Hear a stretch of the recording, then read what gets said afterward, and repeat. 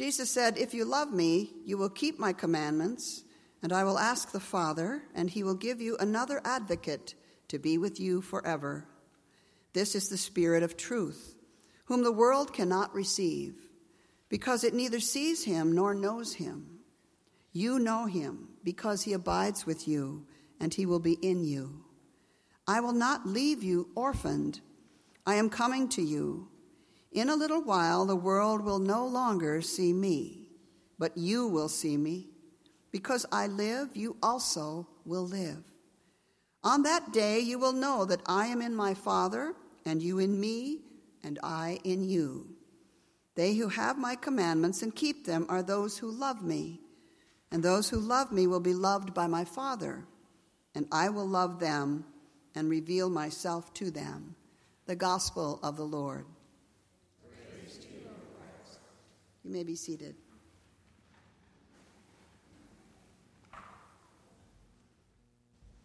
Okay, let's pray. We need some prayers. Dear God, we give you thanks for this gorgeous day. We thank you for our ability to travel, to go places and see family events, weddings and confirmations and baptisms and all the fun events, Mother's Day, Father's Day. It just seems like we have so many times that we gather with great joy. We give thanks that we are free to travel. Help those in our world who are sort of stuck in one place, those who can't go anywhere because they are refugees. Their home has been left long behind, and they are in tent villages waiting for someone to bring them to a new land. We pray for all those who suffer in our world from disease or hunger or a faithless life that is empty and scary. Pray that you use us, Lord, to bring them good news and hope and courage. In the name of Jesus Christ, we ask it. Amen. Well, I am so glad that everybody has come this morning, because I guess the word got out that it's Volunteer Appreciation Sunday. And you have come to be appreciated, which we do. Thank you so much. But also, you have come, I know, because you want your next assignment. You don't want to sit still and just bask in the glory of being appreciated. You want to pick up your duds and get out on the road again. And so the need right now, top of our list, I think, in most churches would be evangelism. Oh, evangelism. That usually brings some sort of hush over the Lutheran crowd, or a sneeze. So sorry, Stephanie. Bless you. Bless you. We need evangelists. So be patient while Jolynn, our volunteer coordinator, gets all of you signed up for your particular neighborhood setting, your region, your city, the company you may be working in, the school, the sports teams, the mothers group, the country club, and then you get to pick your generational target, perhaps. Are you better with millennials? Would you like to work with seniors, young parents? You can kind of pick some of those things. But your goal is to bring the good news to all these people in these contexts, and do it in their own language, their own cultural touch signs, those things they honor and know about, because the world is at risk. I don't think I even need to spell it out. We just open the paper, turn on the TV, everywhere, all around the world, there is trouble and sadness and division. We need to have people with the good news, and that is the good news ready to be shared. Not just that we have it, but we share it with other people. Brian Jenkins was here this morning. He even upped my challenge to me when he said, as one of our better evangelists, he's the one who has run and developed Chosen 300 with Sean Day. I said, "Oh my word, Brian, I can't believe you came, because I'm mentioning you in my sermon." But also he says, well, just tell your people, Diane, if they just, how many times a day do you look at your cell phone, your watch, your this, your that, your that? If every time you did that, maybe it's say 10 times a day, you share the gospel with somebody. Say it 10 times a day. If we multiply that by 365 days a year, you would have 3,600 and some people who had been touched by the word of Christ. And I said, holy mackerel, that makes my dream look like a peanut. And I said, Brian, sometimes we don't even get out of our office for 8 hours and to see all those people. And so therein, I'll let you chew on what he suggested. But we Lutherans sometimes are a little shy about stepping up to the plate at this way, in this evangelism story. And so in a time with the world at risk, we need to maybe dig deep. Get that Holy Spirit cooking in your life. Because God's got lots of challengers in this world. Undecided people. And tradition says, though we Lutherans may be shy, God can still work with us. The Holy Spirit can set us on fire. We can make a difference. Wink, wink, amen? Amen? Amen? That's better. You're warming up. So, while you're waiting for the assignment to come rushing in from Joe Lynn, let me just go into the text that I love this morning, the book of Acts. That story from Acts may not be your favorite, but let me tell you why I think it's so rich. Our missionary, the best missionary we seem to know, Paul, is doing a very interesting thing this morning in Acts. It's a lesson in faith sharing and how to do your evangelism, really. He who would skillfully be able to travel from culture to culture to culture around the globe in his world on ships, of course having shipwrecks and being thrown overboard and a bunch of other things to cap off his challenges. But he knew how to share the gospel to a specific group where they are coming from, in their particular culture. For instance, he would speak to Greeks and Romans and Jews and politicians and peasants and women and rabbis. Not all of them can take the same approach in sharing the gospel. Now we find him this morning sitting in Athens, oddly, all by himself. Now this doesn't mean to scare you in your evangelism enthusiasm, but the reason he has arrived at Athens is because his supporters dragged him quickly at risk of death from his last assignment in Thessalonica and in Greece, in northern Greece, because the people there wanted to kill him, because he had to run for his life from delivering that particular message. And so he's sitting alone, kind of exhausted in Athens, while he waits and waits for a few days for Silas and Timothy, his two comrades, to come join him again on the mission. Never to be one to sit around and not use his time, he knows he's in a very sophisticated city. Athens was like New York City and Princeton and Harvard and all these things in one. There were philosophers sitting around talking about all the major gods and all the stories of Socrates and Plato. They were not an uneducated crowd, let's say. It's a wealthy city full of commerce and trade, the seat of government, and it was indeed a place that would strike awe in the hearts of most people. There were many schools of thought, though.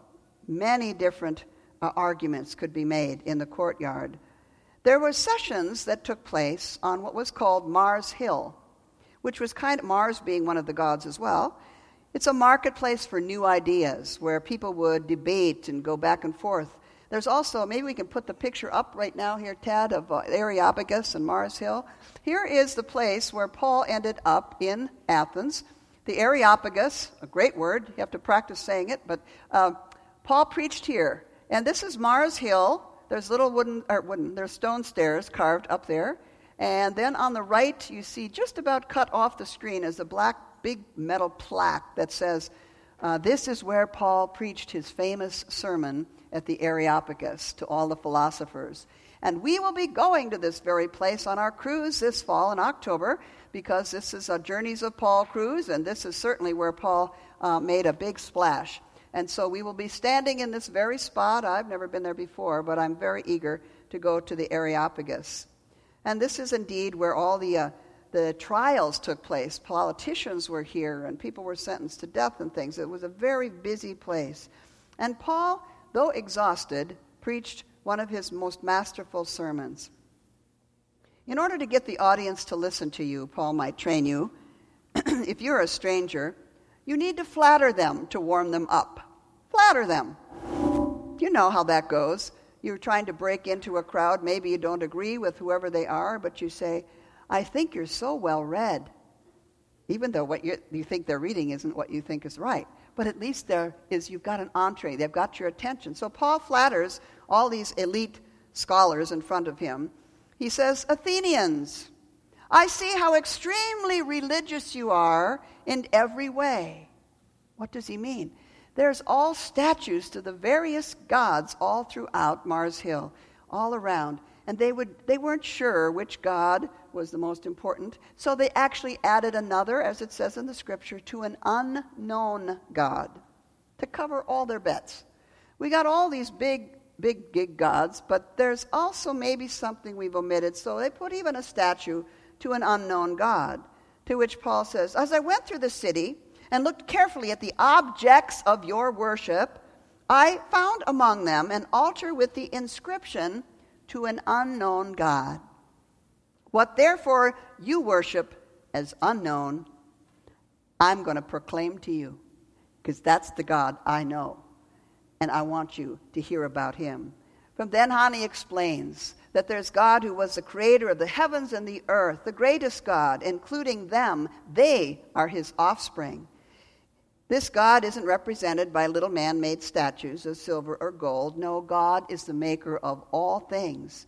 And you are now given the opportunity to repent of your thinking, and the day is coming when God will return and you will be judged.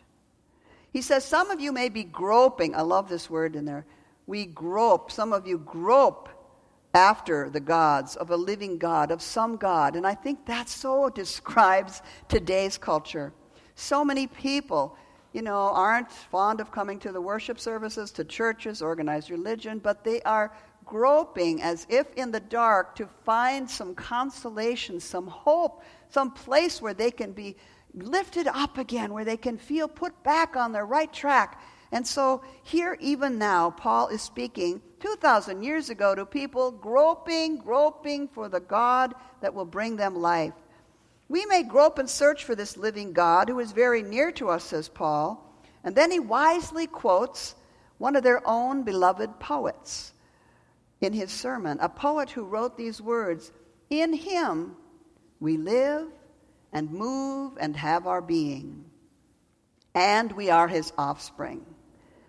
This poet was artist and was not a Christian believer at all, but Paul uses the poetry of a well-known poet to bring them to attention and then changes the meaning of it.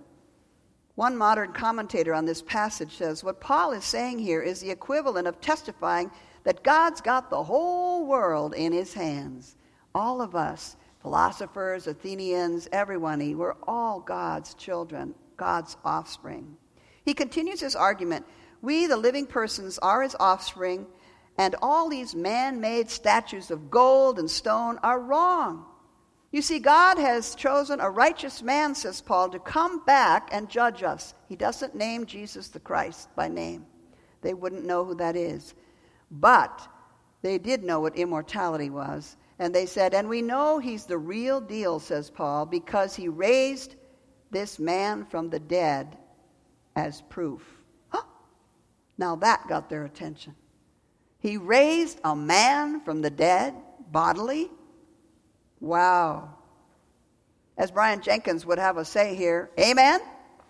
Amen. Amen. It's the Easter story. But he doesn't use the typical language. He's using it to go with the culture and what they would understand. Well, it turns out Paul had several believers that day, if you can believe that. And one of them was a member of the Areopagus, now I can't say it, court.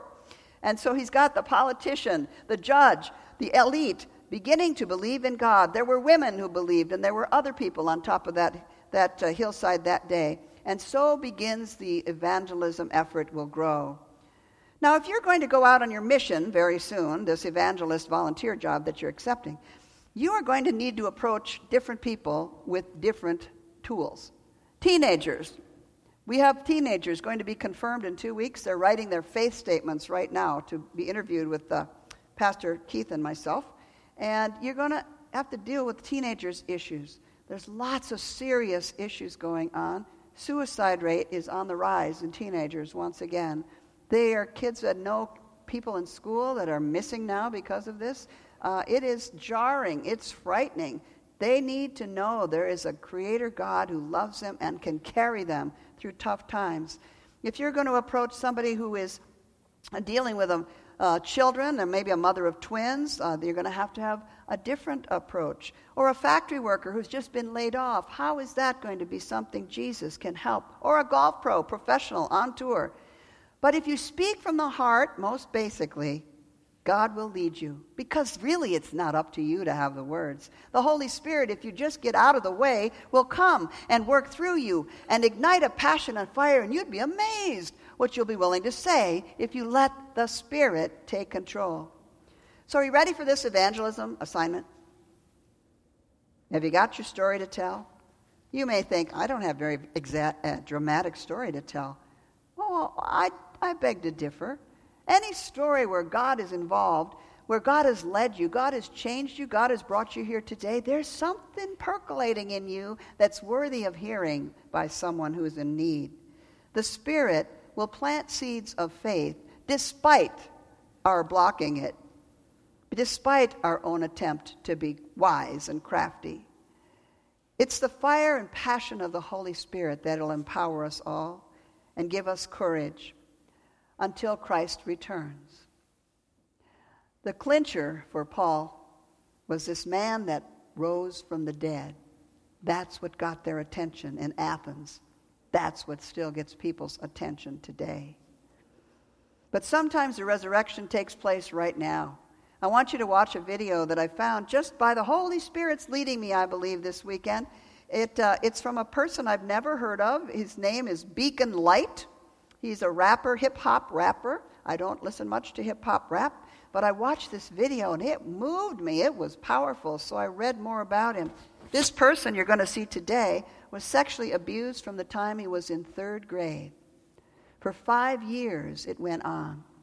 He was feeling worthless, ugly, filled with shame. And then his parents divorced, and he had a broken house to put up with. He hid his pain. Of course, as he grew older, he had to find things. He gambled. He took drugs in college, but he always felt empty.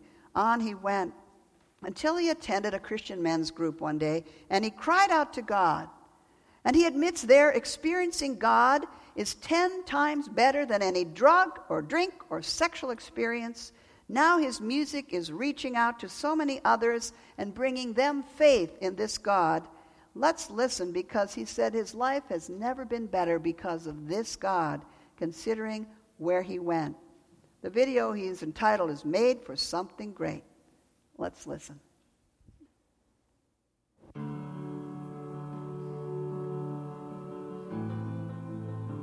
I've been wrestling with purpose. What was I created for? I'm more than what you see on the surface. See beneath my skin and scars. I'm skinned and scarred. Marred and twisted. Scarred by the past I need to be lifted. And sometimes I question my own existence. What was I put here for? In my seams, it seems that there seems to be more. It's like I'm a light, unplugged from the socket. I mean, do I really exist to put money in my pocket?